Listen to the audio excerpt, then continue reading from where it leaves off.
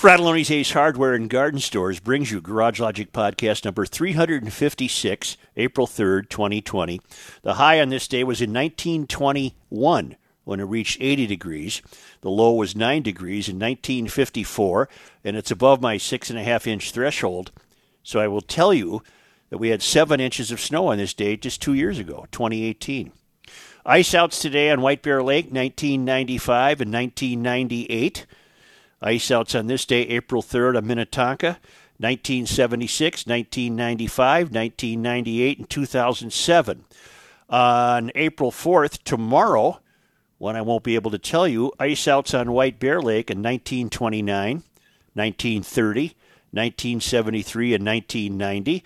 And tomorrow, April 4th, ice out dates on Minnetonka, 1860, 1942, 1966, 1973 and 1998. And on April 5th, Sunday, I could find no ice outs for an April 5 on White Bear Lake, but on Minnetonka, April 5, 1895, 1896, 1930, and 2015. And now we go over to Kenny with celebrity birthdays. Nope. And now, from the mayor's office, above the boathouse, on the east shore of Spoon Lake, it's Garage Logic with Rookie on production, Chris Reavers, director of social media, John Hyde in the newsroom, and occasionally Kenny from the Krabby Coffee Shop. Here is your flashlight king, fireworks commissioner, and keeper of common sense, your mayor, Joe Souchere.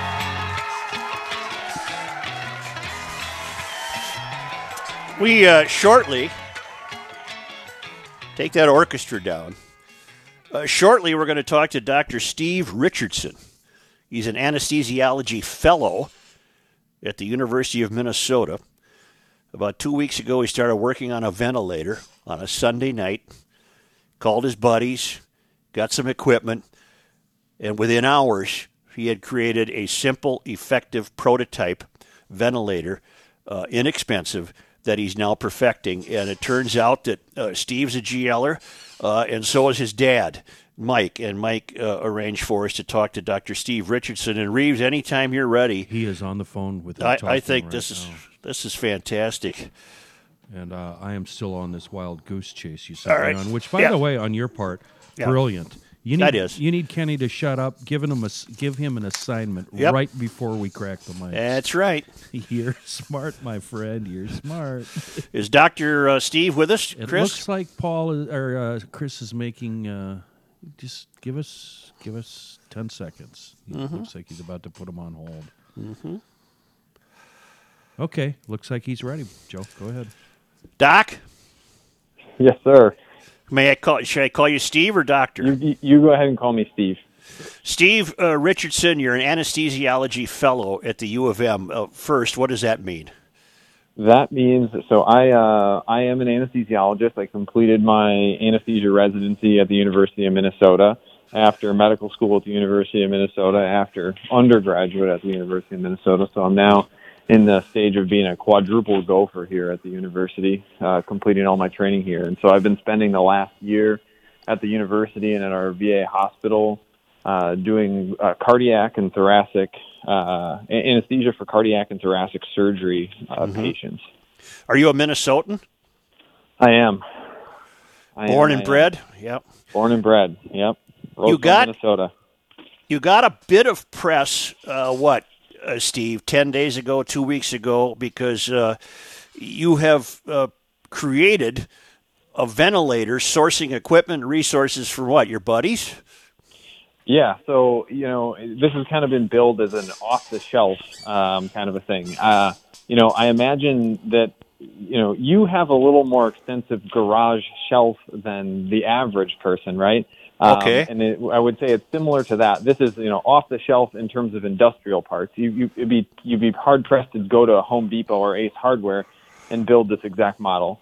Okay. We went from we took my buddy Jim McGurran. I kind of called him in the morning, Sunday morning, and said, "Hey, I think we can build a ventilator." He said, "Let me make some phone calls." He's a biomedical engineer at MGC Diagnostics up in Vadnais Heights. Right. And they had some ideas for equipment we could use for a plunger design, basically, mimicking a CPR device, an automatic CPR device, where a piston basically comes down and compresses the chest with a plunger head. And they had a motor and a similar kind of a piston inside of one of their machines there. And with the permission of the company, we just went at it.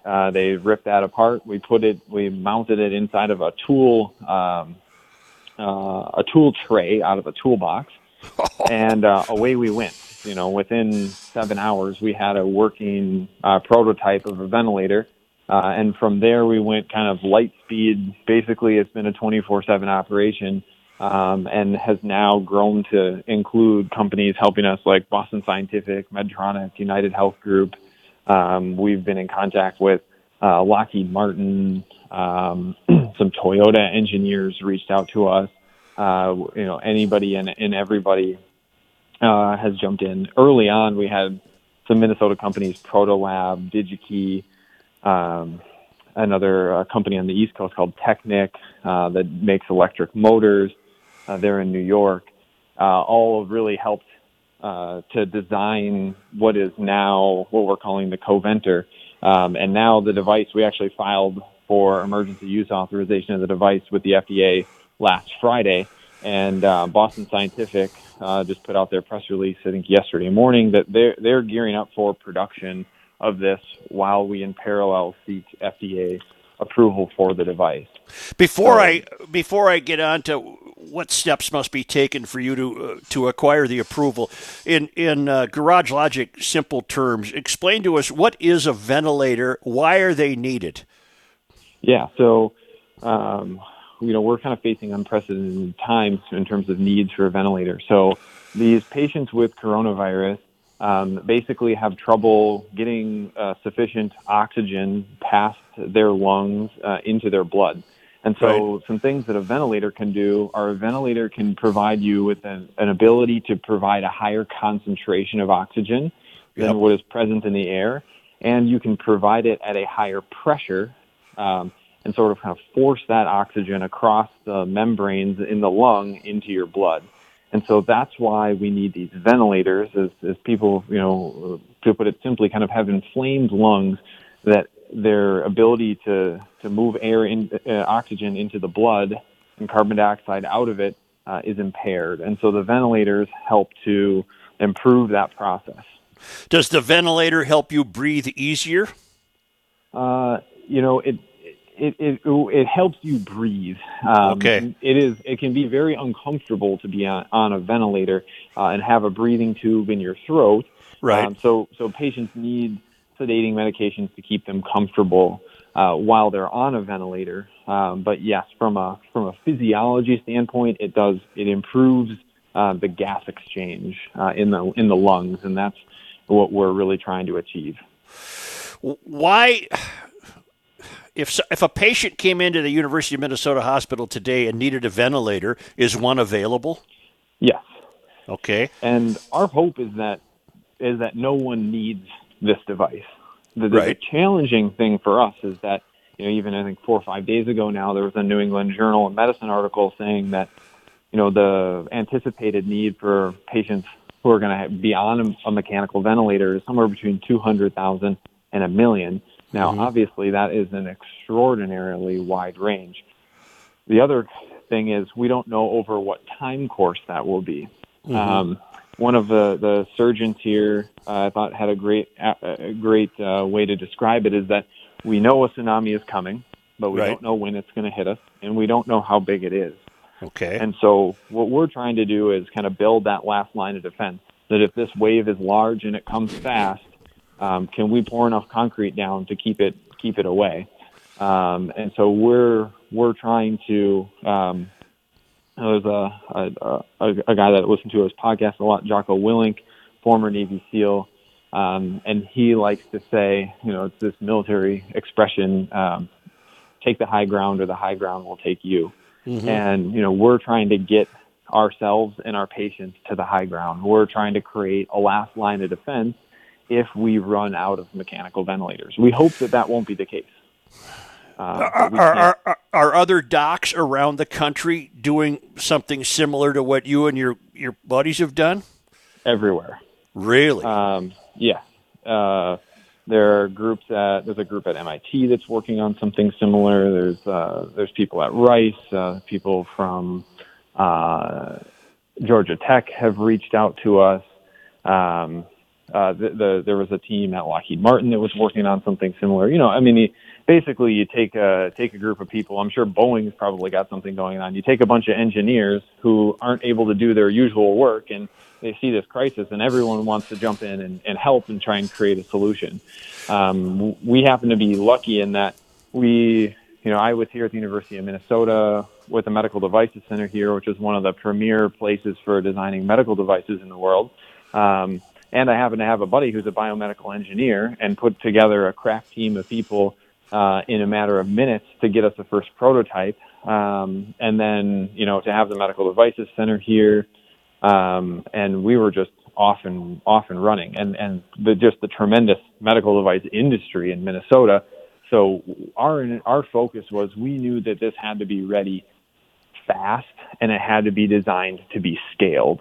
Because we could recreate the wheel and try and create a brand new mechanical ventilator that has every bell and whistle on it. But as you've seen, the problem with that is that, there was just an article that Medtronic's ventilator has parts from 14 different countries. One of their high-end ventilators has 1,500 parts, I think.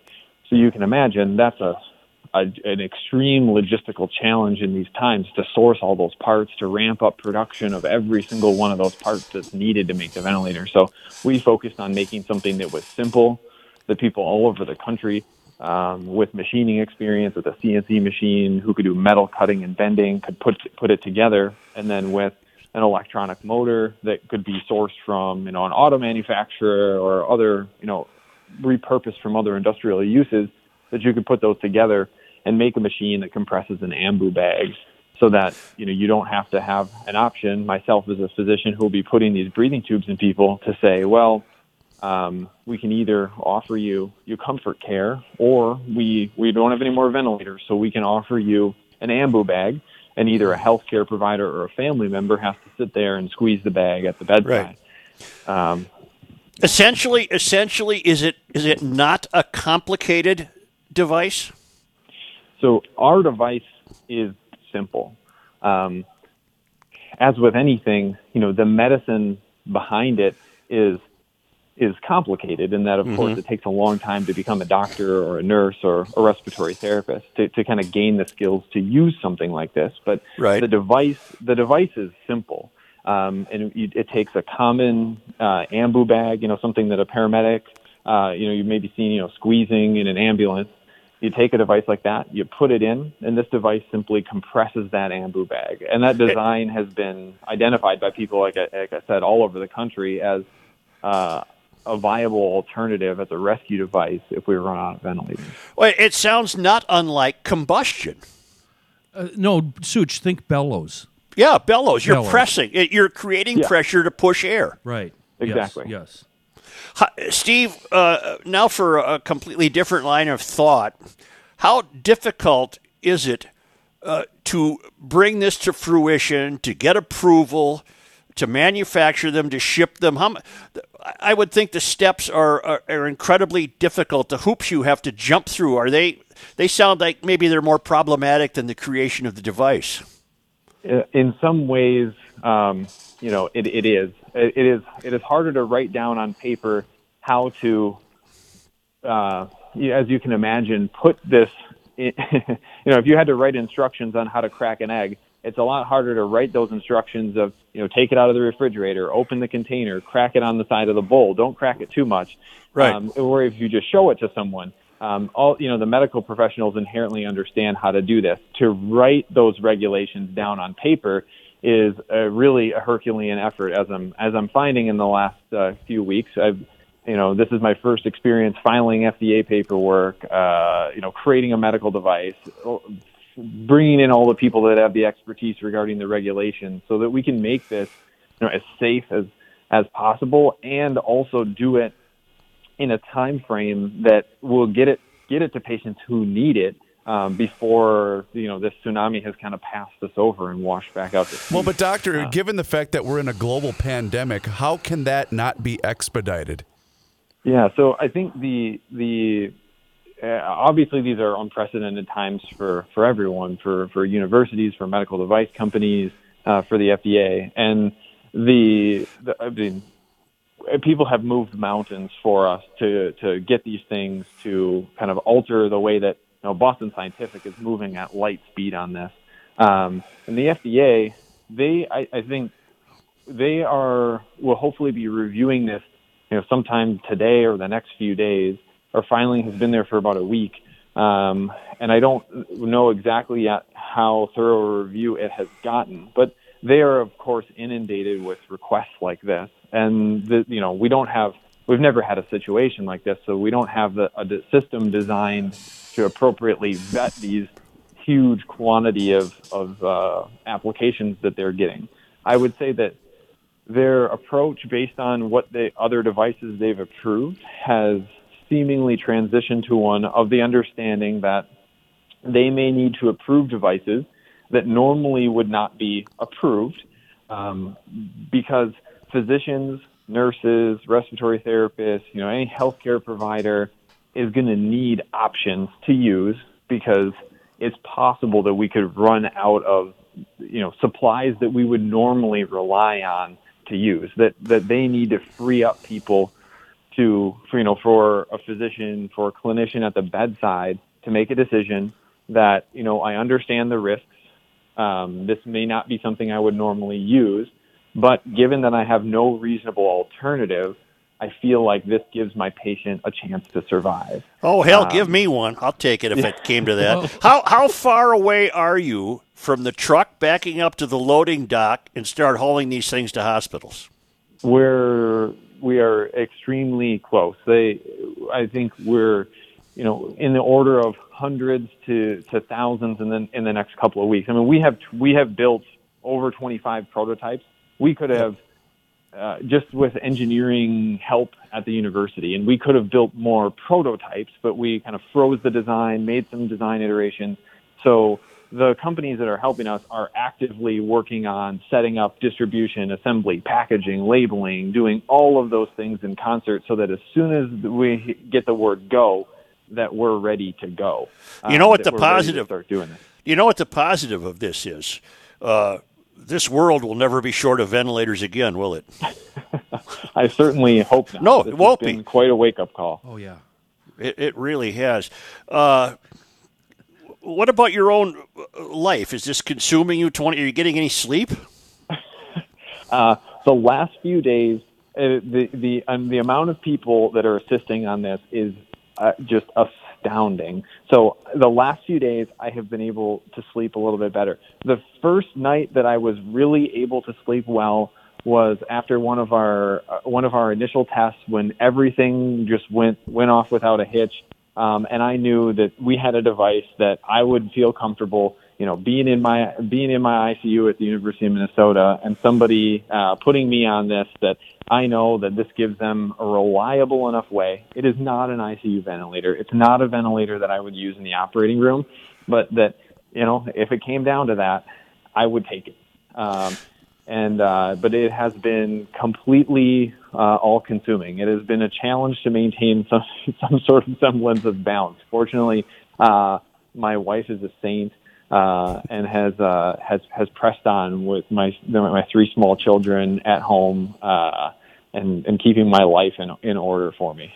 Steve, there's a saying in Garage Logic called the female fun limitation factor, the FFLF. You didn't get just to the point of this thing. You were going to fire it up the first time. She didn't open the garage door and say, "Hey, time to eat," did she? Yeah, she didn't ruin that for you. What's that contraption?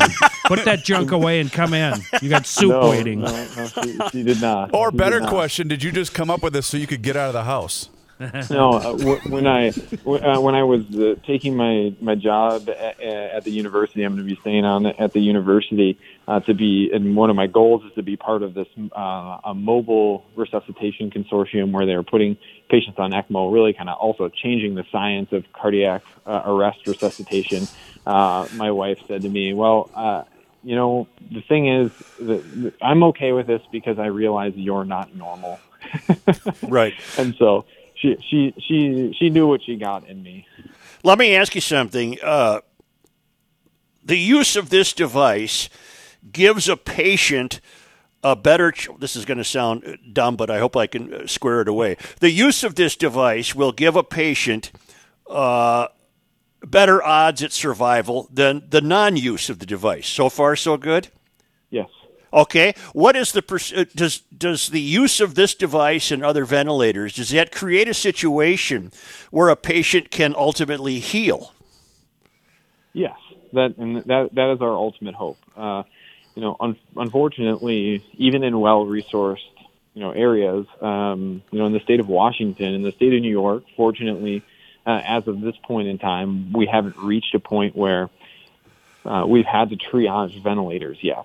And right. Despite our best medical efforts and technology and treatments, patients are still unfortunately dying of this disease. But we don't want to be in a position where we have patients who could potentially recover if we can maintain them through their acute illness with the assistance of a ventilator, and we simply can't offer them mechanical ventilation because we're short of units. And so the goal is, we know that there are some patients who would potentially go onto this device who will not survive, but we don't want to be in a position where we have patients who could otherwise survive, right? But we have nothing else to offer them. Is this your first effort at creation of a mechanical device, or when you were a kid, did you fool around and create your own things and build things? I've definitely tinkered with some things. I mean, I have to give all credit to my engineering colleagues. They have complimented me from time to time in that I'm not so bad, but dealing with, Aaron Tucker is kind of our lead engineer. Art Erdman, he directs the Medical Device Center. The engineering expertise that has gone into this has been absolutely phenomenal. But yeah, I've been a tinkerer, a maker of things, a repairer of many things around the house. I'm a physician. I love to learn and know how everything works. GL'er. You're a GL'er, dude. Yeah, you're a GL'er. A long-time GL listener. Do you still need donations from the public? So our goal at this point in time is that we know this is not going to be the end of the line for a device like this. If people are interested in supporting this, they can go to search the Bakken Medical Device Center at the University of Minnesota and can support us through that. We know that this device can be better, and we see there's a long future in a device like this. There are people all over the world who cannot afford mechanical ventilators in under-resourced countries, and we think that we can offer them a solution with continued improvements in this device. And we would hope that with ongoing development, we can create a design that can be a blueprint for future disasters. That maybe we don't have 20,000 or 50,000 or 100,000 of these sitting in the Strategic National Reserve, but maybe there are some. And then we have a design that's rapidly manufacturable, that when we see this wave coming, we can turn on, the GM factory, the Tesla factory, the factory like IAX that helped us out with our prototypes, and produce this in every state in the country as fast as possible, that your machine shop down the street can help to make the bodies and send them to a company that assembles them. So that's what we're looking to do in the long term to supplement this short-term need. You sound like a good soul. I don't mean this question to be as crude as it will sound, but it seems to me that you didn't do this to become a billionaire. You did this because you saw a problem. There absolutely. There is not a drop of protectable intellectual property that we see in this. Okay. There's actually a serial inventor, Keith Lurie, who was for a time affiliated with the University of Minnesota. He's invented many medical devices, his wife is an anesthesiologist that works with me, and I actually called him because he had invented a CPR device and said, "Hey, I got this idea for this thing," and he started laughing on the phone and said, "I invented that thing 20 years ago." And so he sent me his patents that have since expired, and that's been the amazing thing is that all these companies that have been involved in this are doing this at cost. They're not trying to make any money off of this design. Our intent is to release this in an open source format.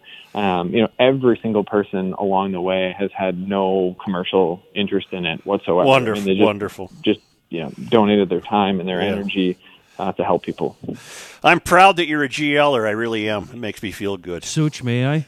Yes. It sounds like you're wrapping things up, and I've got I wrote down a whole bunch of questions. Fine. Doctor, first of all, I need you to describe for me so I can get this right in my mind's eye. It's a tube that actually goes down your throat, correct? So our device would connect to a breathing tube, basically. So a patient would have a breathing tube inserted by an ICU physician or a nurse anesthetist, an anesthesiologist at the hospital who specializes in doing that. Right. They'd put the breathing tube in place. Then they would put a filter on that device to protect people in the room from the virus kind of coming out of the lungs, and then hook a circuit up, just like it would be attached, similar to what would be attached to an ICU ventilator, and that's attached to this AMBU bag. A manual resuscitator bag, and that bag is placed in this device, and the device has a piston that just comes down and squeezes the bag. It replaces a person. It replaces, a healthcare provider or a family member who would otherwise do that squeezing. Okay, I've seen pictures of the device. I'm just trying to picture how it's used. And then, do you also at the same time have an oxygen mask over the patient's mouth? So the oxygen is fed into the AMBU bag itself from the wall. Yeah. Okay. And I think I heard you say then the patient would also be asleep during this while this is installed. Okay. That's correct. My next question: are all the ventilators they're not all going to be made in the same shop, right? I'm getting the sense that there's going to be a few shops across the United States where they're put together and assembled. Yeah, that is likely the case. Initially, we will be working with Boston Scientific, and then we anticipate that that over time that will expand, and that people will be able to take this design and build it themselves. Okay, because we've had people from all over the world reach out to us.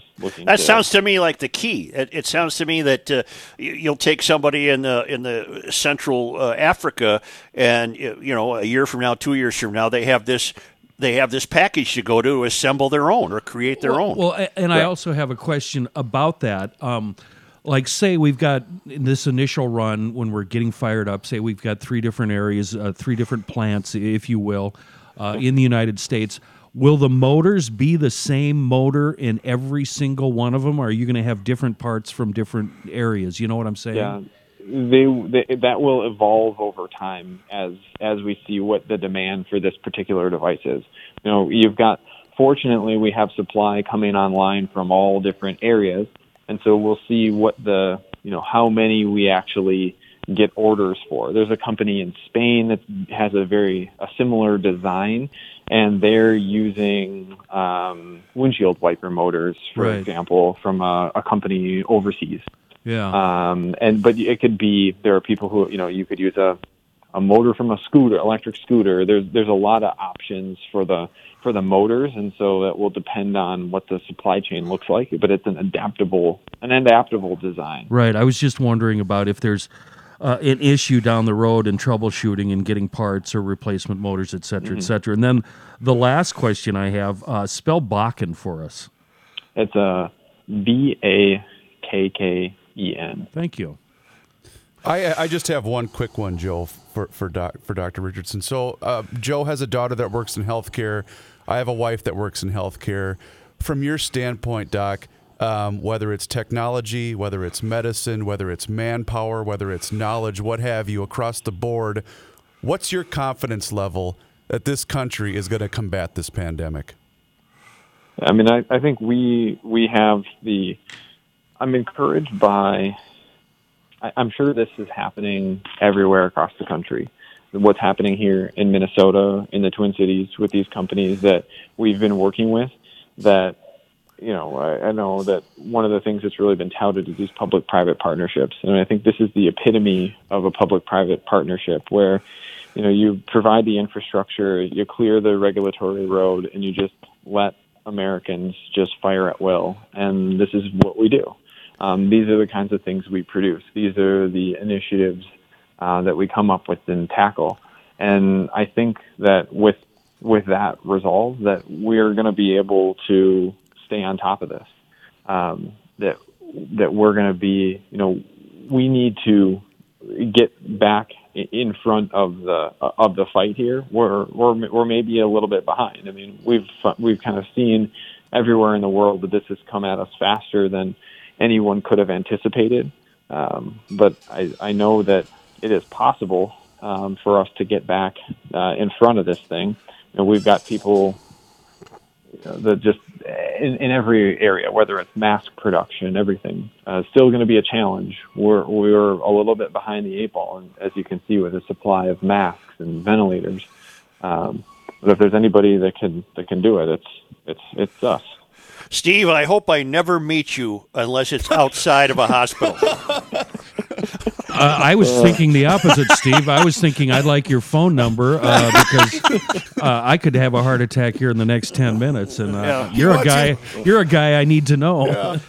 Well, happy to talk to you anytime or care for you anytime. Well, we'll stay in touch, and again, I'm terribly proud that you're a GL'er. I mean that, and I think all GL'ers are proud that you're a GL'er. Thank you very much, and best of luck. Thank you very much. Best of luck. Thank you. Dr. Steve Richardson, anesthesiologist at the University of Minnesota. You know what, Joe? Yeah. The listeners are right. Kenny and I are really dumb. Yeah. After talking to him. Well, at least I had looked him up and the device up a couple of weeks ago when we talked about it, so I had it in my mind's eye what it did. It squeezes the bag, basically. Right. But you heard what he said at the end there. Yeah. Get out of our way. Yeah. The citizens of this country, clear a regulatory path for us and get out of our way. We'll get this done. And he couldn't have led more perfectly into a soliloquy I want to engage in today.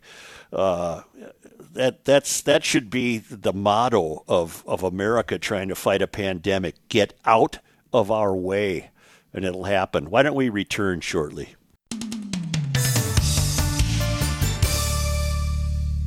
Hello again, this is Mike Fratelloni from Fratelloni's Ace Hardware and Garden Stores. Fratelloni's is open every day till 6 p.m., 7 days a week. Please come on in. We are practicing ultra, no-touch, social distance customer service. You're going to come in and we're going to say, hey, what can we help you find from 10 feet away? We're not going to touch you. You're not going to touch us. We're constantly cleaning our stores. We're really trying to be as safe for our employees and as safe for our customers as we possibly can. So be aware that our customer service is going to be a little different. Stop on in Fratelloni's right now. Come on in, social distance customer service, Fratelloni's Ace Hardware and Garden Stores. And now a man who's on more than he's off, Joe Soucheray.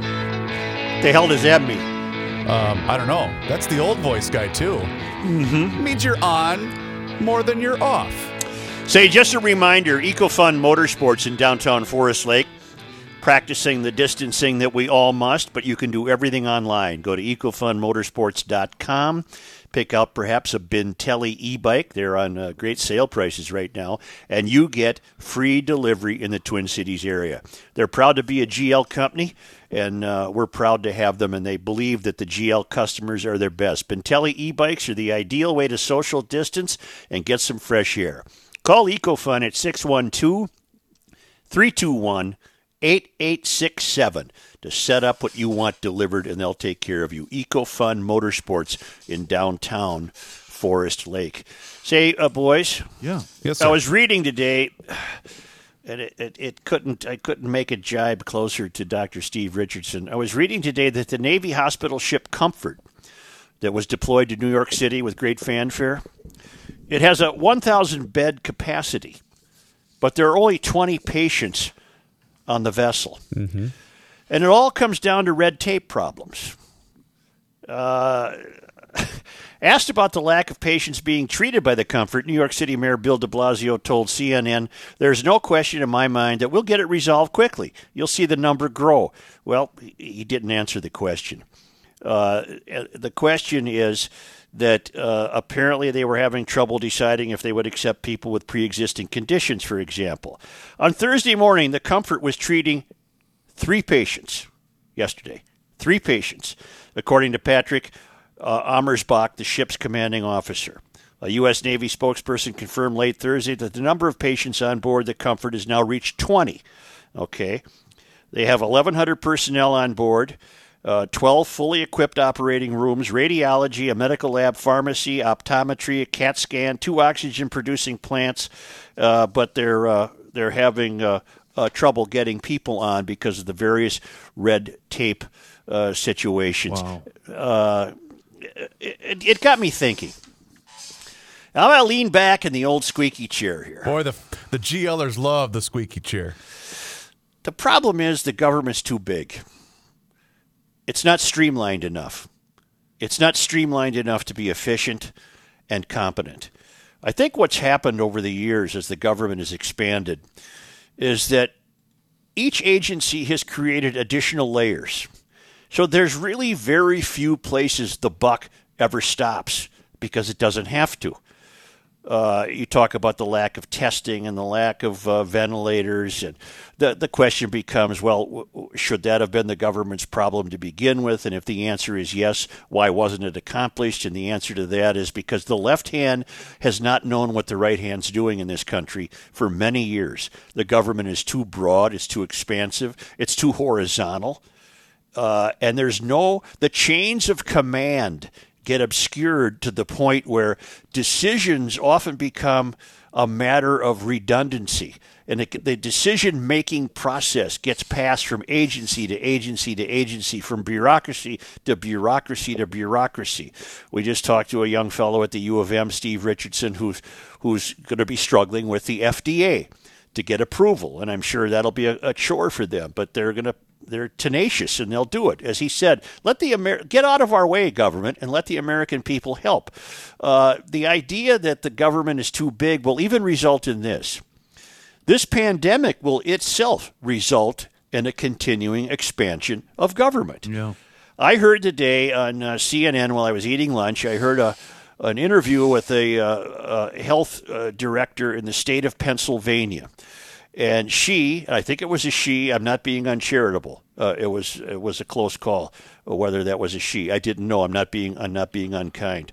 If it was a she had a male voice, but I guess that can happen. It doesn't matter. It doesn't matter. In any event, she said, we're developing a nursing home SWAT team. Okay, and I got thinking, well, A, what the hell does that mean? Yeah. B, is that really necessary? And C, you know damn well that going into the future, the government will be employing more and more people who work for nursing home SWAT teams. And the government will continue to grow instead of shrinking, which it should do. If anything, what this pandemic should teach us is the government's too bloated to be accomplished.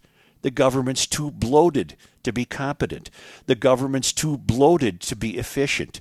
The government's too bloated to be streamlined. Mm-hmm. Streamlining has left the barn, I don't know when, 50 years ago, 100 years ago. Yeah, it's just too big. Yeah. It's too big, and the right hand doesn't know what the left hand's doing, so that by the time you get to the left hand, they say, what are you talking about? I never heard from the right hand.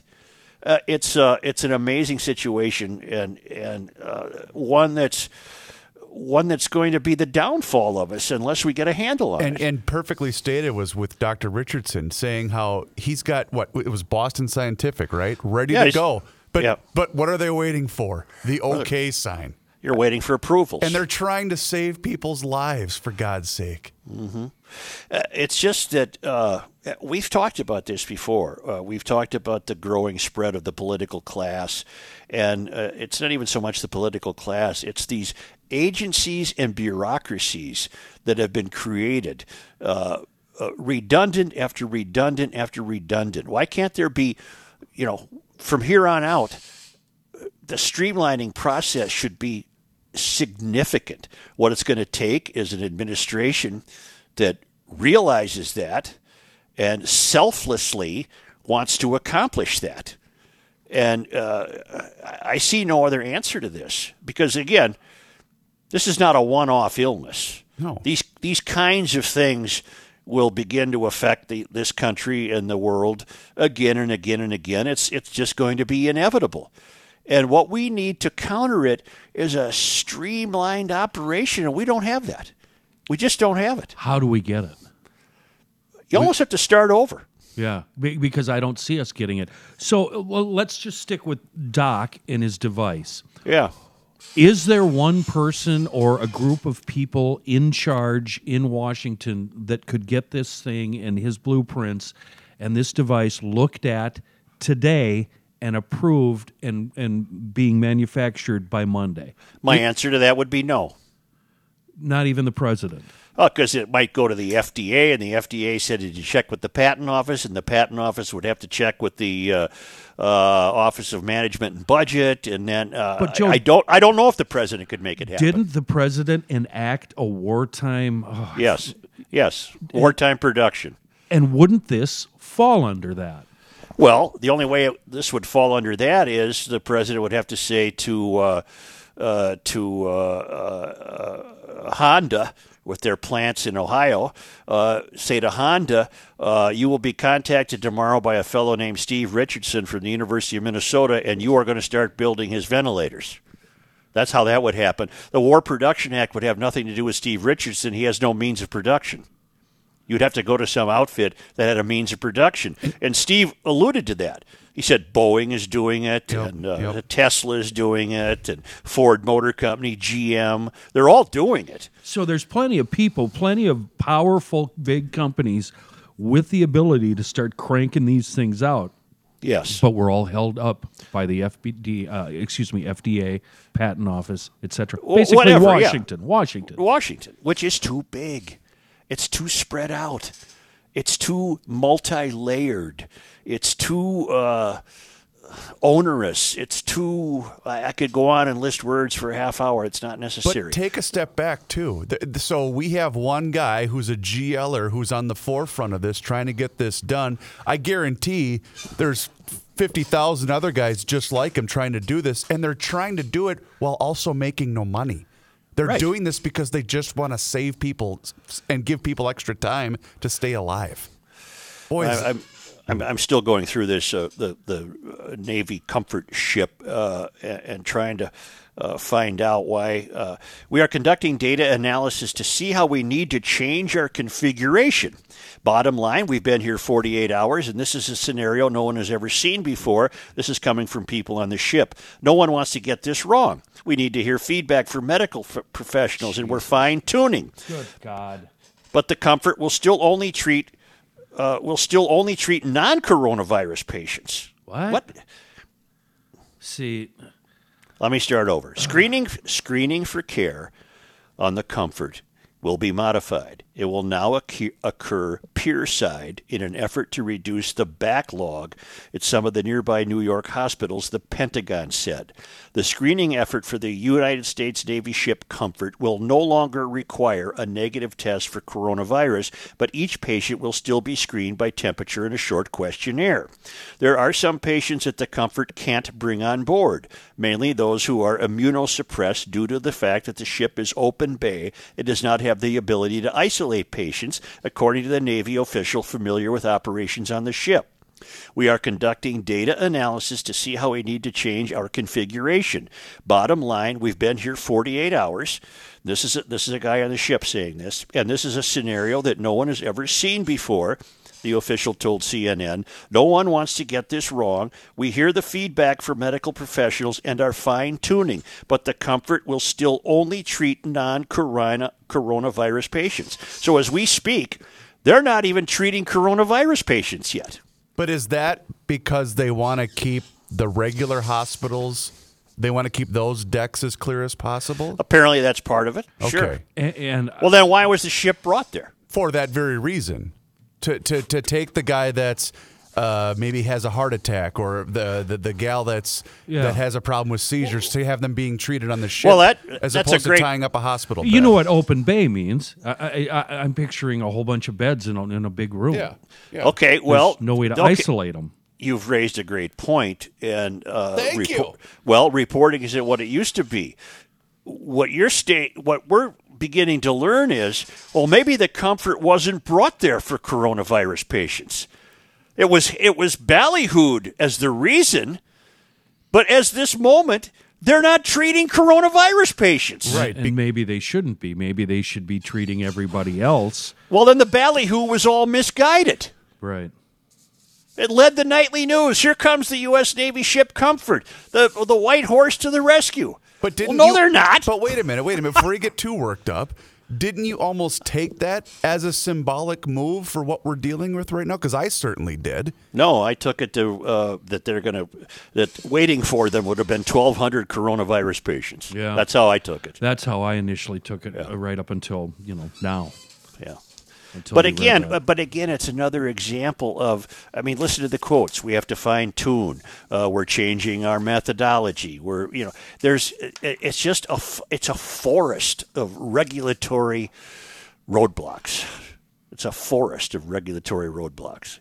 At the request of the Federal Emergency Management Agency, the Department of Defense will expand its medical support to include COVID-19 positive patients at the Javits Federal Medical Station in New York.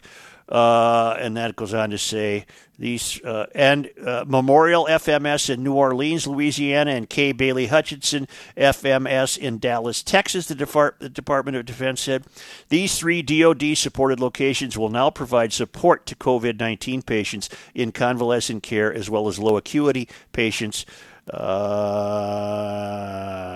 Originally, all 3 facilities were intended to treat non-coronavirus patients in order to free up capacity at civilian hospitals.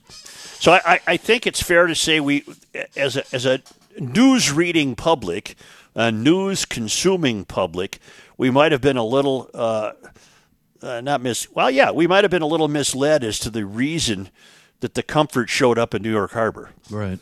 And now they're saying, well, you know what? As long as we're here, we better figure out a way to accommodate coronavirus patients. Well, that's how I'm reading it. Right, but we still, they still have regular patients with real problems. Yeah. I don't think any of this negates or promotes or does anything with your initial point, which is well taken. And I think it doesn't matter which side of the aisle you're on politically, everybody should be agreeing with you. But the problem is, Joe, there's, like you said, there's no way to change things without starting over. Have to start over. And we can't start over. It's too late. No, we can't. I don't know what the best we can hope for is just extraordinary leadership at the top who sees this as the problem and does his or her best to remedy it. But again, let's go back to the conversation that we've been having for the last few months about people in Washington living on a different rail. Mm-hmm. Right. They're not living like we are. They're better than us, or they're different from us, and they'll do anything to keep that lifestyle and stay in Washington and not be a part of society. I'm afraid that's true. So true. That person who's going to downsize government doesn't exist, or at least not in government currently. Sobering point. Why would Trump say, start with the office of the president, let's make it a 4-year term? Why would any senator say, instead of 6 years, let's make it 3 years? None of them are going to do that. Well, I will say this about Trump. If there was ever a guy that would see this, it would be him. You would think. He has done some things. He has trimmed regulatory activities. He has tried to lighten the load of manufacturing and production, and he has weighed in on the EPA in terms of water in the country, and now fuel efficiency regulations. If there was a guy who was going to see this is a mess, man, this is a big bureaucratic mess, he would have been the type of guy because he comes completely from the outside. Yeah, you would think. Yeah. But now he's the best man to stay on another 4 years.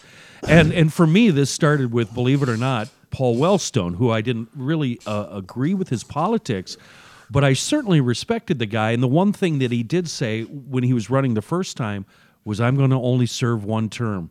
I'm not going to run for re-election. There's no way I'm going to do that. What did Paul do? He ran for a second term. Yes, and it was very disappointing because I truly, honestly believed him. And after Paul, I've never, ever bothered to believe anybody else when they say that. At the risk of not trying to start a war, you're talking about the president. I didn't get the beef between he and 3M this morning. What was that all about? Because 3M apparently is still supplying masks to other countries. What they did is they basically put these things up for auction and they sold them to the highest bidder. I mean, that's dumbing it way down. So if a different country or somebody else offered more money, instead of saving them for the United States, they sold them. Got it. Okay. And now apparently they're being told under the War Production Act, you'll be making masks for this country. Right. Gotcha. Yeah. Okay. Mm-hmm. I just saw it, and I'm too stupid to understand. That's why I thought I'd ask you guys. Well, I had a grim thought during your oh, good. During your speech there, Such. Yeah. Is COVID World War III? Boy, the temptation to say, unless we get a handle on it, it could become, because classically, war is about land. Yeah. War is about territory. War is about borders. War is about sovereignty. And, if this got out of hand and millions of people are dying, then all of a sudden the chess pieces start moving around and you're answering to a Chinese official who's now suddenly says, I'm your president. I mean, that's really way out there. Okay. That's really far out there. But if you're going to use the term war, which I'm not so sure is the correct term, if you're going to use the term war, you're bringing all those elements into play. You're bringing land into play. You're bringing territories and borders and boundaries into play. And we're not seeing that yet. That's why I asked you, because I was about to respond to a tweet that's accusing us of crying wolf by advocating to stay home at all costs without digesting the economic ramifications. Don't like it, don't perpetuate policies that have these consequences. And I almost responded with, you're wrong, this is a war. And then I started thinking, well, that might be outrageous hyperbole. Is that an email to GL or a tweet you saw? It's a tweet. Oh. Yeah, because I got another, I might as well read it. I know it's disappointing. It was a reaction to a goofy, fun knucklehead tweet I sent out to Rook and Johnny. It's like you can't even have fun on Twitter anymore without these guys kicking you in the crotch. Good afternoon, Joe. Hail the Flashlight King. Hail you. I'm a listener who could credit much of my worldview to what I heard as a young man listening to your show every day. You were somewhat of a mentor, so to speak, as I was your typical lost youth from suburbia. I'm sorry to say I'm extremely disappointed, not at your stance on the coronavirus, but on your belittling and completely dismissing anyone who disagrees with you. I insist I don't do that. If we have done it, it's in defense from just being slaughtered in the email and on social media. No. We haven't done it even then. Who have we belittled? Who have I disagreed with? Well, besides the hallmark of this show is you get to say what you want to say, and you're not ripped apart. I guess you would have to provide an example. Then he goes on. Are you okay? Sounds like you're rolling around on the floor. These headphones are dreadful. I am extremely disappointed, not at your stance on the coronavirus, but on your belittling and completely dismissing anyone who disagrees with you. This is something a Mysterian would do, not the mayor and flashlight king of Gumption County. We need to stick together, especially in times as these. I have one more bone to pick. Your comment on emission standards not making one bit of a difference in performance. You obviously do not drive a diesel or know anyone who does. Yes. This is something... Kenny, I'm not done with the email. I'm so excited, Joe. Obama's emission standards have destroyed the diesel truck. My 1997 old rusty rundown one-ton Ram still outpulls my 2018 and does not need diesel exhaust fluid. Still love you, Joe. Not sure about those other knuckleheads. Go ahead, Kenny. He's absolutely right. And I've had a wonderful 24 hours, both in email and on Twitter, discussing this very topic. And I wish I knew more about diesel, and it comes from not owning a diesel truck. I'm driving a gas truck, and that's what I'm hearing over and over and over again. The emissions thing is really screwing the diesel drivers, both financially and mileage wise, and everything else involving diesel. And we really truly got it wrong. The two of us did. But you don't drive a diesel either, do you? Me? Yeah. No, I never have. No, and nor do I. I mean, I've got the big 2500, but it's a gas engine. And what I commented on with the gas engine, it's the same basic engine, same liter as my last truck. But my last truck, the 0 to 60 was way better. But this truck I'm driving now tows a lot better, a lot smoother, a lot more relaxed. The RPMs are lower, and the mileage is about the same. So I didn't see it in my vehicle as much, and what I did see didn't make a big difference. But from what I'm hearing from virtually everybody is that it's a huge deal with the diesel engines, and they're really getting screwed. So so in my opinion, Trump is headed the right way with the EPA and the relaxing the restrictions. Joe, the other day you were discussing John Dillinger and the other gangsters of the 20s and 30s who made St. Paul their safe haven. Well, we're fact-based and we screwed something up. You mistakenly stated that they were able to get away with this because of a corrupt sheriff by the name of O'Connor. Well, Joe, you were close, but no cigar. The corrupt official was the mayor, John J. O'Connor, who created the O'Connor system. By which arriving gangsters who checked in with him or one of his lackeys at the infamous Green Lantern Saloon on Wabasha Street paid their required fees for protection and then relaxed under official police protection. As this started to come to a grinding halt in 1934 under the strong and very honest enforcement by newly elected Sheriff Tommy Gibbons, a first cousin of my grandma Myrtle, this is written by Rads, who had retired from the boxing ring. He fought Jack Dempsey in a 16-round battle in Shelby, Montana in 1923. Dempsey won by a decision. No tougher sheriff ever patrolled our streets, and he served in that position for 24 years. The O'Connor layover agreement ended in 1935 with the conviction or resignation of many of the city's police force. Still alive just behind the glass window, safe in my sandbag bunker, regards, Rads. So wait a minute. Would this be analogous to the story you brought up the other day of, was it a mayor that said to the criminals, hold off on committing crimes till the coronavirus is over with? Oh, hey, that was the guy in Houston. Yeah. Hey, give us a couple bucks. That was Sylvester somebody. You can hunker down and then go commit your crime as you go on your way. Hey, take a break. Don't check this out. If you pause right now and don't commit any crimes till after the coronavirus, we'll be all better off. That's what he said. Yeah. That's what he said. You know what we need to do? You know what would solve a lot of our problems here for us? What's that? Phone lines, phone calls. Well, that would free up all of this. The GL'ers wouldn't be writing these emails that are hostile and angry at us. We just they'd be able to call us and tell us off, educate us. How about whatever the GL vent line? Oh, I love. Yeah, that's fine. Okay, but no, wouldn't you agree, Joe? Because that gangster thing, and I realize he's a good guy and he was having fun with us, and that's fine. But we don't necessarily know what we're going to be talking about next. We've got a rough idea, but that just came up.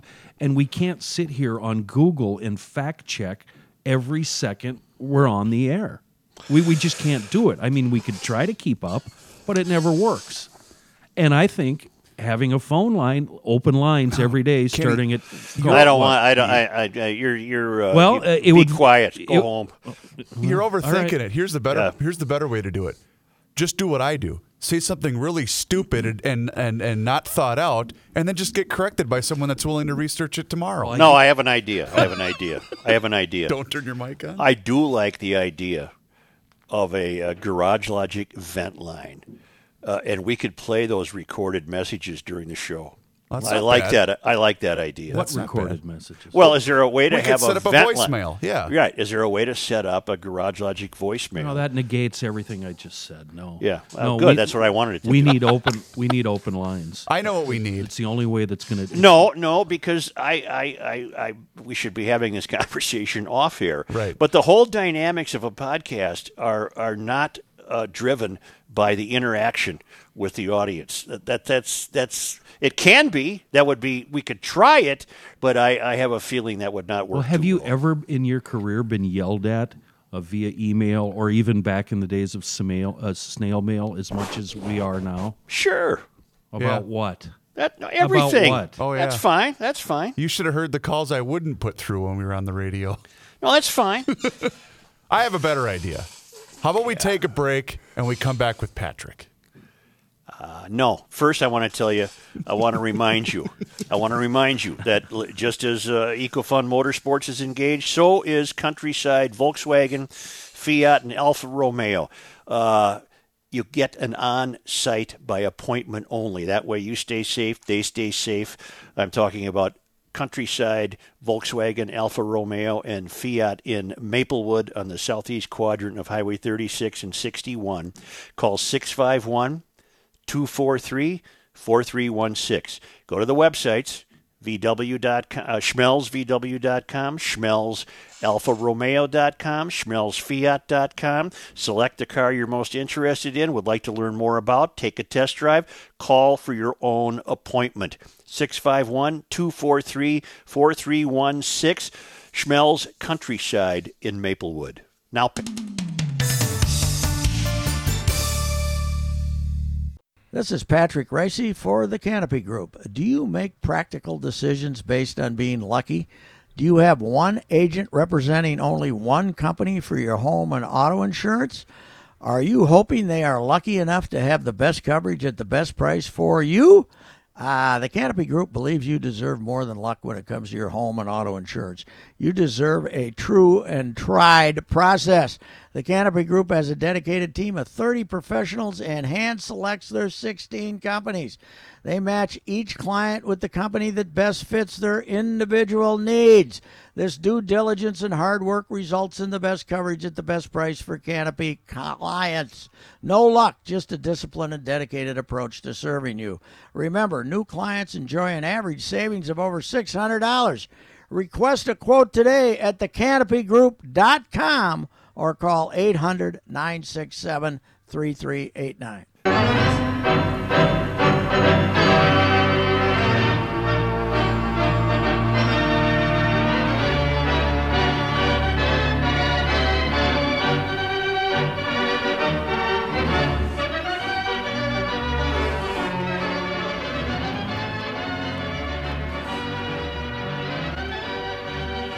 hey, Kovo. Yes, sir. How you doing, Kovo? You know what? I like Fridays because you can, when you're staring out the window, the garbage truck will come by here pretty. We got, and this is an especially exciting Friday because it's also a recycling. So we get two trucks today. So the one she rolled up about the regular one rolled up about 10:45. Yep. So then I walked out and got that garbage can and brought it back. That gave you something to do. Yep. Yeah. Then about 10 minutes later, the recycling one came up. So I went out, and then I walked in and I looked over, and the neighbors who have the same garbage service we do, theirs was still sitting there. So I walked over there and brought their two up. So it's been a pretty exciting morning. That's got a lot of garbage can action. Now I got to wait till next Friday though, so I don't know what I'm going to do. That's a long time, boy. That's a hell of a replacement for a good game, isn't it? Yes, it is. Looking for that. I wonder, you sit there and you kind of put your hands in your pants, like you're kind of down under the belt, and you say, "Yeah, I wonder when that garbage truck's going to be here." Are you going to start being a sabermetrics guy for the garbage truck? Let's see, it was 10:45 today. Last week he was at 9:38. Yes, I think I could become more efficient for these guys if they only listen to me or take better angles or some damn thing. So, yeah, this is. I just said on Twitter a little while ago, I'm getting more emails than I've gotten in. My email system's all screwed up, so if you want to send me an email to Star Tribune, you got to go through sports. I'm getting 20 a day. I didn't get 20 a month. I think people got time on their hands, Joe. I think so. I think they got time to do stuff. They send me these long stories about when they played high school basketball and stuff. So, Anyway. You know what I'm looking at right now? I read them. Yeah. You know what I'm looking at right now? A beautiful cardinal. Red as all can be. Boy. Man, I came home yesterday afternoon. I took one of my needless trips just to drive around a little bit. And I got out, and this guy was trying to bring in a young lady because he was right in the tree above me, and he wouldn't stop. He wasn't. Even I couldn't distract him. He was hollering for attention, man. He was courting, wasn't he? Yes, he was. Yeah. It's great when you see them. But last year we had a whole backyard full of them. And then one day I looked over at the neighbors, and there was a hawk sitting on their roof. Yeah. And we didn't see a cardinal for about the next. They see one of them boys, they get out of Dodge. They move. So. Well, our chief offsite correspondent, Kelsey, has a saying, whenever he sees a little dog, a lost dog on a telephone pole or whatever, he says, I know where the dog is. Well, the dog's gone because of coyotes and foxes and eagles and hawks and everything else. Then saying that, yeah. Then you find the nest full of collars. Right. Yeah. I haven't seen a coyote in the neighborhood lately. There was some down at Bass Street Park a couple of years ago, and I don't know. When I was driving, when I'd get up and drive somewhere at 3:00 in the morning, just because I wanted to go get a Diet Coke or something, I'd see a coyote once in a while, but I don't see it. Okay, you guys, that sounds really interesting, whatever the hell you're talking about. But you know the guy that tweeted the donut thing last week? Yes. Rex Chapman? Right over there. Yes. He just sent out a tweet called Quarantine Day 33. Is this the bear one? Where this couple has a full-size teddy bear. The girlfriend cuts a slit up the back of the full-size teddy bear, pulls all of the stuffing out, crawls in it, and then jumps on the couch. The boyfriend comes in, starts watching TV, and she starts twitching and moving and freaks the guy out. It is so funny. Oh my God, I was so wrong about Rex Chapman. I actually had him muted a while. But he's got some really good stuff. I, in fact, retweeted it, Kenny, and all I said was, this is 100% something Rookie would do. Oh, it's so funny. You have to follow Rex Chapman on Twitter. Did you see the fantastic April Fools that the guy did? He took the Trump press conference and said breaking underneath, and it said Trump changes course, says students will not, that online learning won't count and students are going to have to take the year over. Oh, no. Oh, no. My reports from Woodbury are the grandkids were insane. One of them was crying, the other was freaking. They were calling all their friends and saying, "Did you hear that?" Oh, there was another one too, Pat, and I thought of you because there was a dad that had 3 daughters, and he had told them Wednesday morning that, hey, we just got a note from school. You guys are going back today. Had them all get dressed up. They had all their stuff, and they're waiting for the bus for about an hour. And they kept looking back, going, Dad, when's the bus getting here? I don't know. I just said you're going back today. I am watching this gal who got in the bear suit. It's the damnedest thing I've ever seen. Isn't it funny? Have you seen? Is it reached? The guy's freaking out. Yeah. You haven't reached the payoff yet, though. No, but she's very clever because all she does is lift a leg once in a while. She twitches. oh! Now she got him. Now she got him. He walks over there and touches it, and she jumps up. Oh, that's fantastic. Don't show the rookie this one. He'd get a giant something. Yeah. I just saw a great tweet a minute ago about down in South Carolina. They got the shopping center. This gator's like wandering up there to go in because there's nobody around. Just saw that one too. Yeah. Wow. Patrick. Yes. I have a note from Cal, who says golf is the most socially distant sport there is. If you stand less than 6 feet away from anyone playing the ball, you're going to need a doctor for a whole different reason than COVID. Most holes, I don't even see the people I'm playing with except on the tee and a green. Plus, it's against the rules to play another person's clubs or ball. No transmission hazard there. Just some thoughts. I think golf should be allowed. I think the high school kids should have their golf season. And, this was especially true when I played. Yeah. The social distancing, because, I'd be over there like 100 yards off the fairway, and the rest of you guys would be walking, Right. I was socially, I was mingling with the squirrels and stuff, and I think that's played. right? I've played golf with you many times and rarely saw you. Yes, that's true. Once in a while, we'll meet on the tee, meet on the green eventually. And what happened? Tell us again. What happened the day you teed off and ended up in a creek? When you rolled off the tee box. Oh, that was in Piers.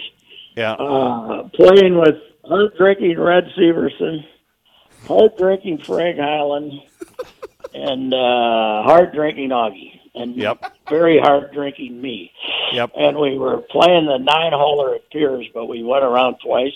Yep. And I think it's number 8 is an elevated tee. Yep. And by then, I didn't take beer with me. I took a quart of gin. Oh, jeez. Gin. And we're drinking, and I was very upset with the way I'd been playing. So I took this mighty swing, big swing, baseball, big swing and hat. There we go, big swing. Missed the ball, lost my balance, rolled down off the side of the tee box, and it wasn't a creek. It was woods. There were trees woods. there. Yeah. I ended up lining up against the trees. And I said, I'll just throw it somewhere down there in the fairway. Oh, God help me. And of course, the good news is the most sober one of the group drove back to St. Cloud. So I don't know who we know who we nominated. Who got nominated for that? I don't know who we got nominated, but we stopped at Ring's Red Bull at Little Falls on the way back. Yeah. And Frank Highland was a Little Falls guy. They knew Frank Highland, and they loved Frank Highland. And Red was a very well-honored college basketball coach, and they still threw us out. Wow, really? Even with the influence that we had, they asked us to. Was this the same round or rounds of a 9-hole golf that included you on the tee box looking at a flock of geese going, these geese are about to get skull bleeped? No, I think that was with Suchi, right? Oh. And that with you when we were playing Edina and you hit the goose. I did hit a goose, yeah. Yeah. Almost screaming liner. Ooh, oh, yeah. That's when you were just getting started again after not playing for 20 That's right. You That's two right. could become a hit on YouTube if you'd pair up and just give us YouTube lessons how to play the game. Yep. Such and Reusse. Because Reusse lines up, don't you line up he lines up east to hit it west. That's right. Yeah, that's right. But I don't... I have a golf problem. You don't play, I only do you? play Mike Firmale's ball. If I get invited to a scramble and Fermie's in the foursome, then I'll go. Then I can play his drive. So then we're okay after that. But anywho, this would have been beautiful Twins weather, though, wouldn't it? It'd be tough today, huh? Like last, of course, it would. Today was an off day, but. Last week, as I said, you got just as good a shot to get a nice, gorgeous day on March 25th there as you do on April 10th. So whenever you open after March 25th, it's a crapshoot anyway. So any word at all? Do you have sense any development in if there's going to be a season? If so, when might it start? I think it gets more and more pessimistic, don't you? I guess so. I mean, what are the rules? What are the guidelines? Is it going to have to be that we're really going down and it appears that the worst is long over and we can start going out and meeting each other again, or do we have to wait till it's eradicated? Yeah. That's the problem. I mean, if there's still 50 new cases in California, can we play ball? What they just cancel? I just saw that they. Something way off into the summer. The Gay Pride Festival? That's in June. Well, they canceled Rock the Garden. It's almost easier to say what hasn't been canceled than what's been canceled. Well, what's the hurry? I don't know. Planning, maybe? I don't know. Well, the big problem now is layoffs. As I said, the Boston Herald laid off a bunch of people. I don't know what newspapers are going to do here to survive. I mean, we're getting more digital hits than they've ever been and stuff like that, but that doesn't make any difference if there's no ads. And why would anybody buy an ad? There's nothing to buy an ad for, right? So our newspaper the building that the Pioneer Press is in is closed. Really? There might be 2 or 3 people allowed to be in the newsroom. Everyone else is working from home. Oh, they have discouraged. I think a guy could still get into the Star Tribune, but they have discouraged that.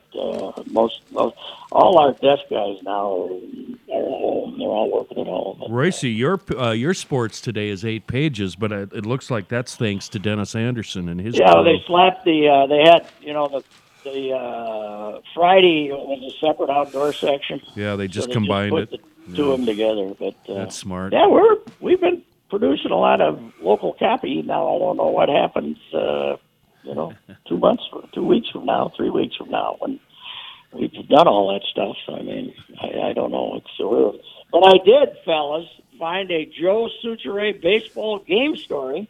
Oh. Yeah. And what I'm working on now, Steve Luber, a very obscure Twins pitcher in 1976, came within 1 strike of pitching a no-hitter, and the beat writer that night for the newspaper was Joe Suchere. Really? Was this in Texas? Yes, it was. By the way, I looked it up. It was 97 that day. Let me tell you what happened that night. Yes. I swear that was the night. When you and I got back to the hotel, you were waiting for the St. Paul paper. We got back to the hotel, and there was a convention of who were those ladies? Mary Kay convention. A lot of women in pink. There were a lot of pink women everywhere, and I remember Danny Ford getting on an elevator with a group of very pink women, and I always wondered what might have happened. Well, I think we know. I think that was Chan Keith was on that trip. Yep. I believe. And Chan was an odd fellow who became a preacher. He was very, very religious. Sure. And I think he must have ran into me that night or one night because he had noticed I was overserved one evening. Mm-hmm. So the next morning, somebody's banging on my door and I said, "Come back later." It's not going to make up the room here. Come back later. It's Chan. Yep. Chan wants to convert me. Yeah. Chan said, I want to talk to you about a 3-letter word. Yep. God. Yeah. And I said, Chan, the only 3-letter word beginning with G I know is gin, but thanks for your time. I'll see you later. Reusse. Oh, my God. What a snub. Oh, you are the master. Wow. Well, before I was admitted. Maybe I'll talk to you at the ballpark here. Before I was admitted into the gang, yeah, I would show up. I'd be covering a game in Boston, and but Bob. By 76, we'd let you in. Yeah, but not prior to 76. I wasn't let in. So I remember one night. Yeah, I remember one night in Boston. I was the dork that said, "Hey guys, what are you going to do?" Oh, and they just said, "Why don't you just go away?" And so I found you and Fowler in a bar in Boston, and you literally would not let me join you. You just said, "I think you gotta leave now. You gotta go away. You gotta go away." That's how I used to treat interns up the hall. Yeah, beat it. We're done with you for the day. I don't know. What was the turning point? What was the turning point? How did I get in? Down with your charm. We became like Mock. Mock was the turning point. Mock was the turning point. When Mock let you in, then we let you in. Yeah. Mock came in 76, and he took your goofy non-baseball knowledge and turned it into a bit, and then I said, "Okay, Joe's okay." Plus, we noticed you were a good writer, even though you didn't know baseball from a horse turd. So was well, no. I'd say 75 was India. Case in point was he asked you when was it Rodney? Why didn't they just put him back in? No, Tony O. Or Tony O. Was in New York. No, he was still on the outs then. That was yeah. That was what was your first year? 74. 73. So 74. The Yankees were in Shea Stadium in 74 and 75, and we're up there in Shea Stadium in the outdoor press box, freezing our boobs off in about the 14th inning, and suddenly the young baseball genius rises up and says, "Why don't they let Oliva bat here?" Oh my God! And, oh no, Joe.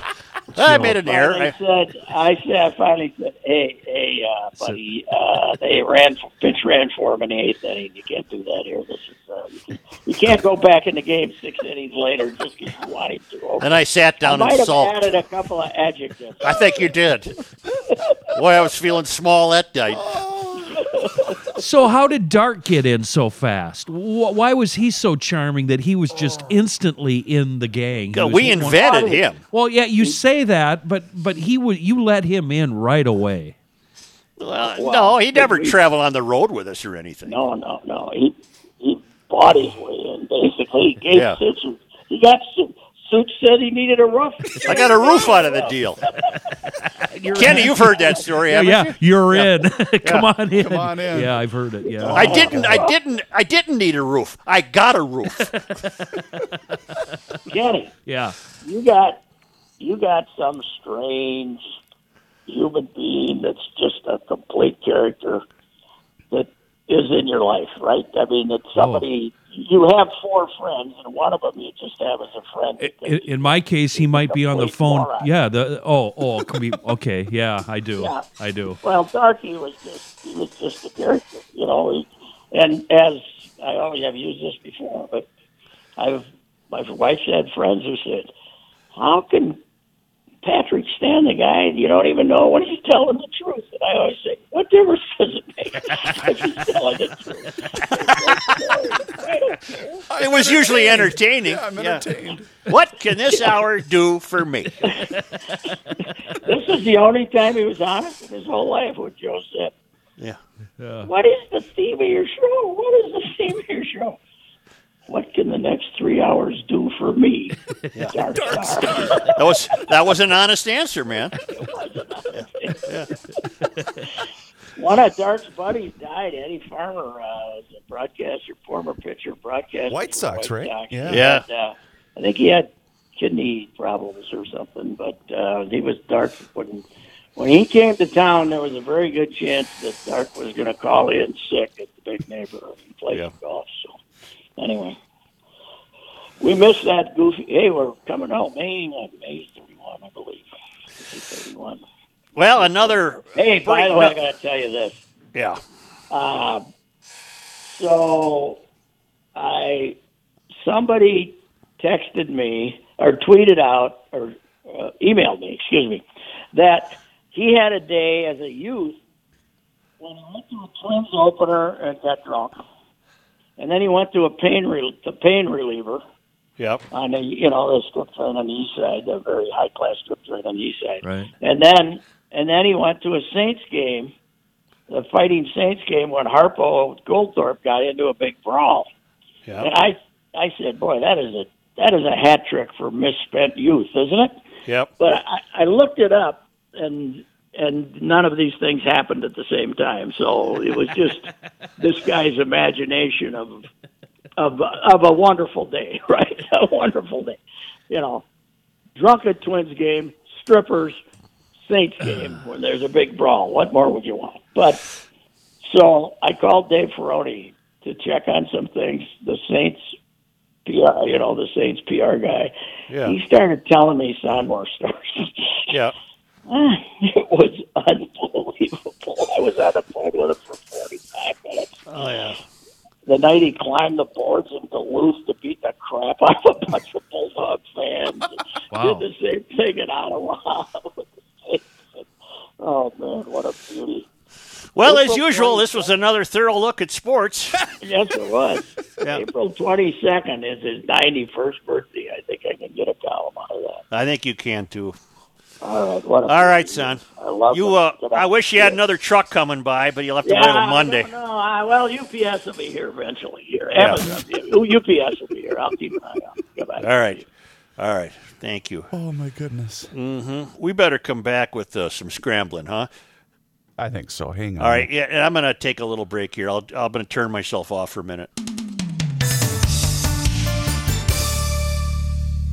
Hey, GL'ers, we have the man himself, Ryan, one of the owners of Elevated Beer, Wine, and Spirits, one of our new partners here in Garage Logic.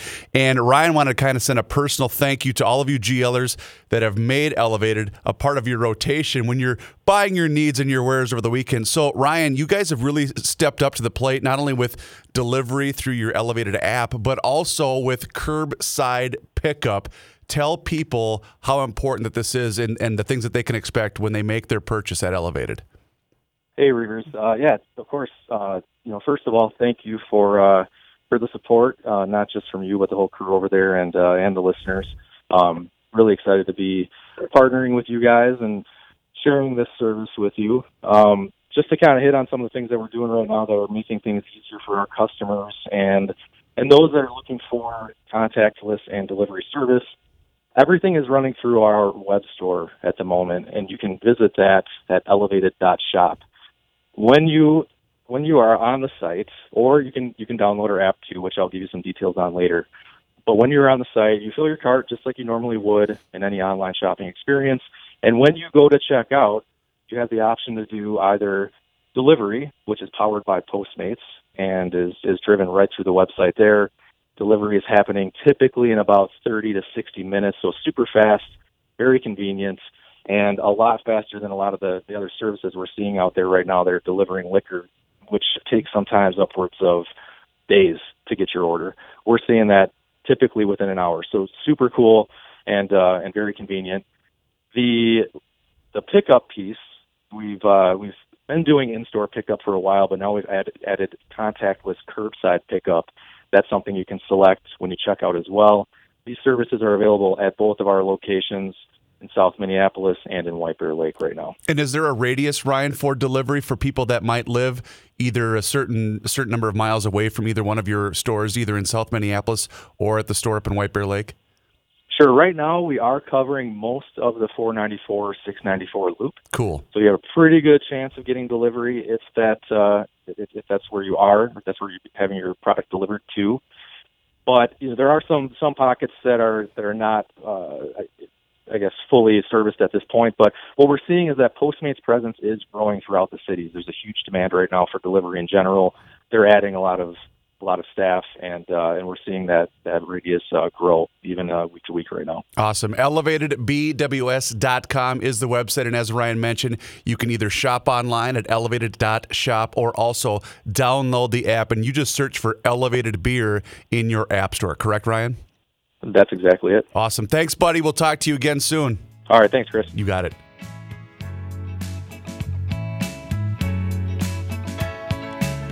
Well, that was nice, Chris. Cool. They are literally the best guys in the business to work with. Well, I already know that because they're in my neighborhood. That's right. That's your shop. That's the place I go.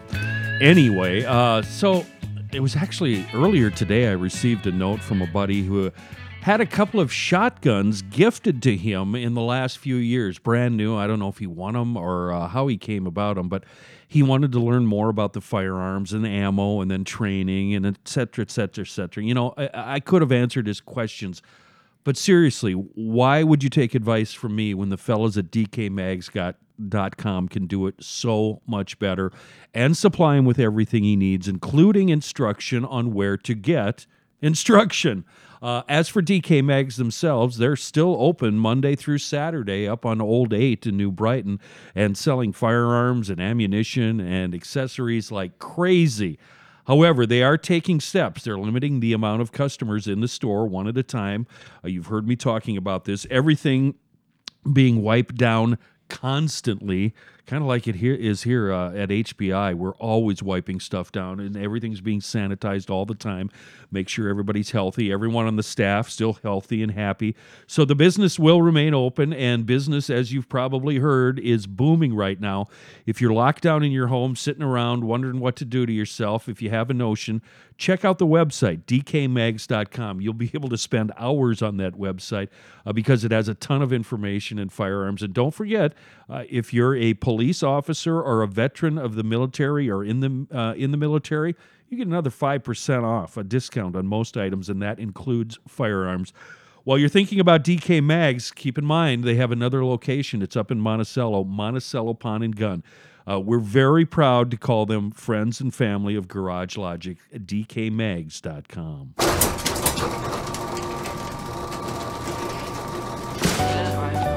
Finally, thank God today is Friday. TGTI Friday.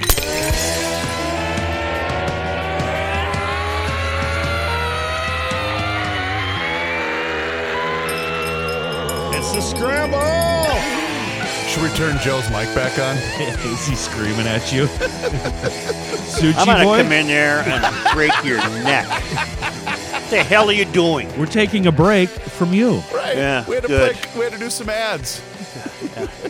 About a year-long break. Next week, we're going to take a break from you and open up the phone lines so the GL'ers can rail at us. Don't call us, we'll call you. No, we're not doing that. All right. Say, I have mentioned a guy named Tom Lyman, who has been writing us from all over the world. Right, yeah. And he did today. He's in Mumbai, India. And it was on this day, for example, that the St. Paul Union Depot opened. It was on this day, it was 1920. It was on this day in 1970 that the former Greyhound bus station in Minneapolis opened as a music club, the Depot. Well, I get this note. Joe, my husband Tom Lyman has been sending you email messages regarding on this date in Minnesota history as an avid listener of GL for many years. We are former Minnesotans from Chanhassen and have been traveling the world for the past 7.5 years. We sold everything we owned, no storage, no home anywhere in the world, and left Minnesota on Halloween 2012. Tom told me to tell you his CI is 0. Today, the Southwest News Media, The Villager, that's a neighborhood I get that one. Paper out Chanhassen. Well, You'll see this article then.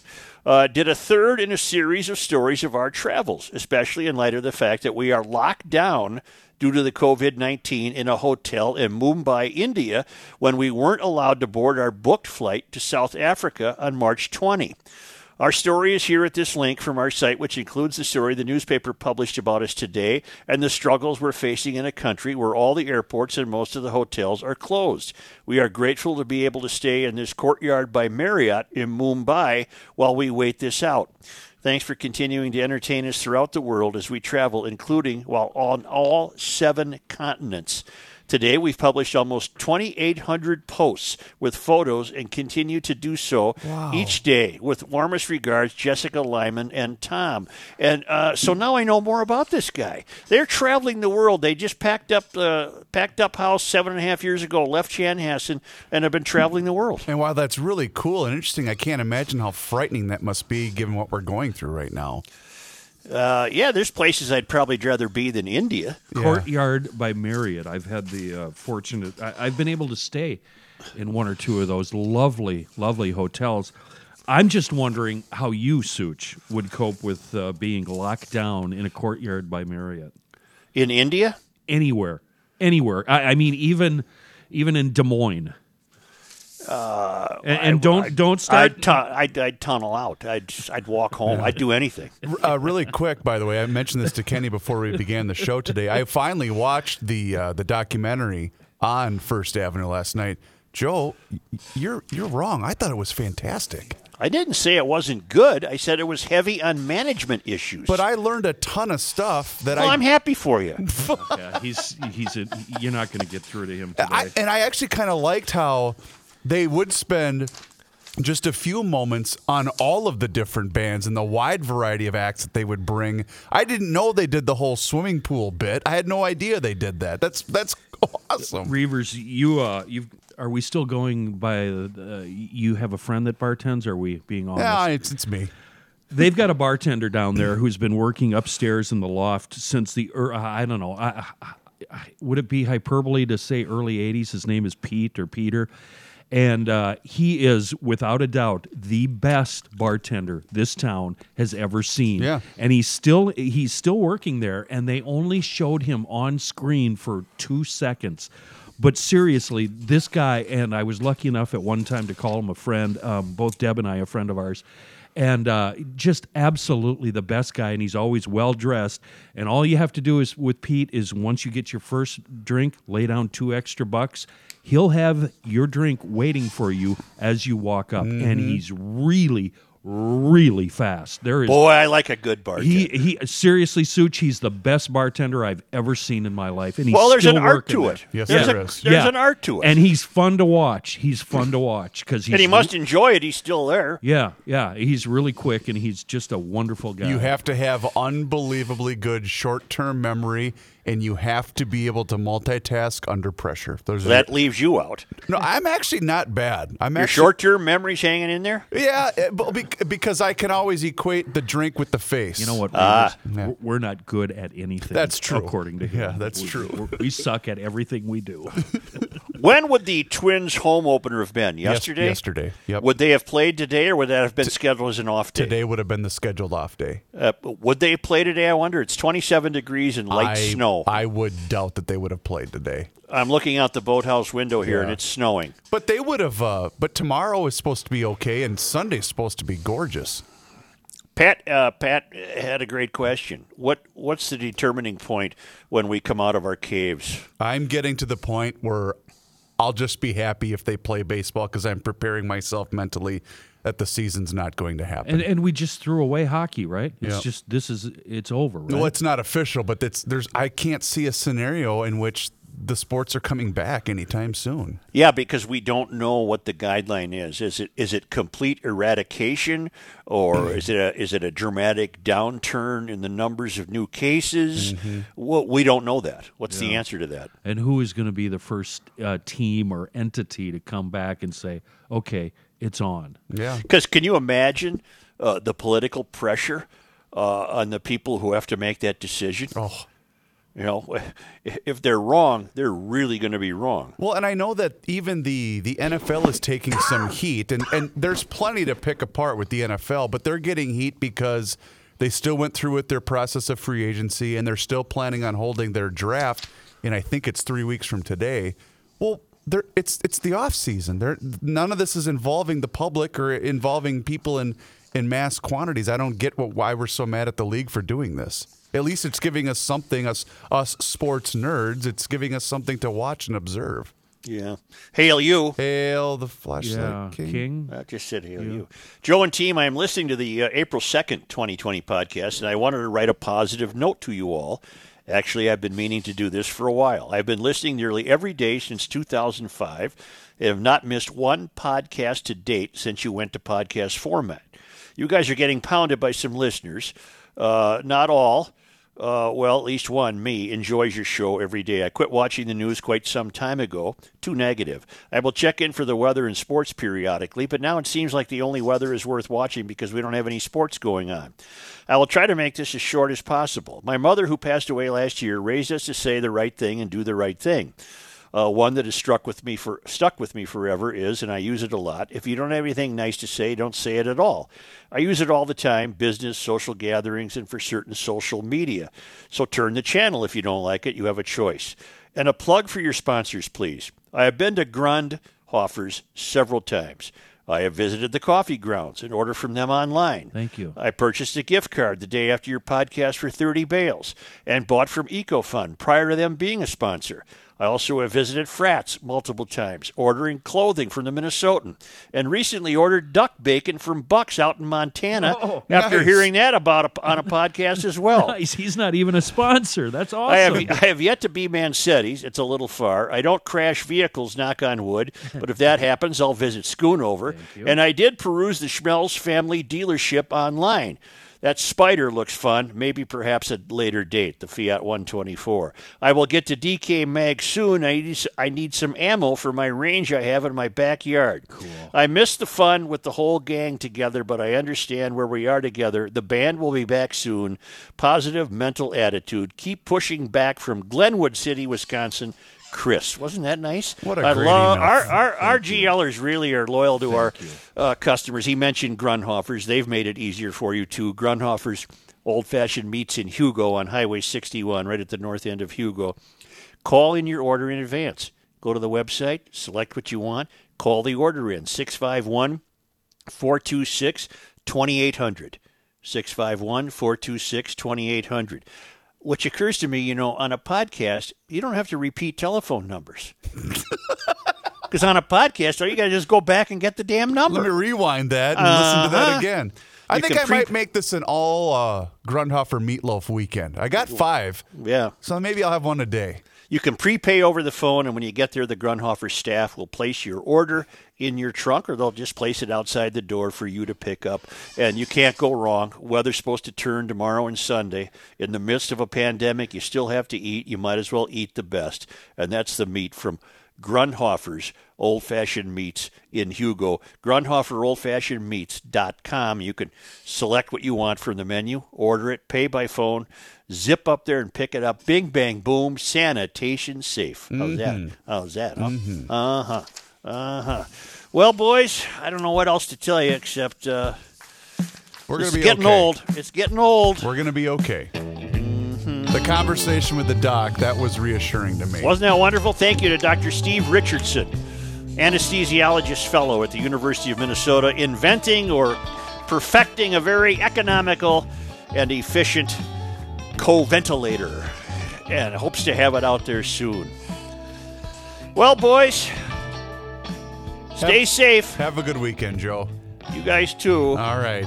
All right. GarageLogic.com, that's your home for all of your Garage Logic podcasts. And don't forget to download the PodMN app. We will have news in relation to PodMN on Monday, so stay tuned. Have a good weekend, GL'ers.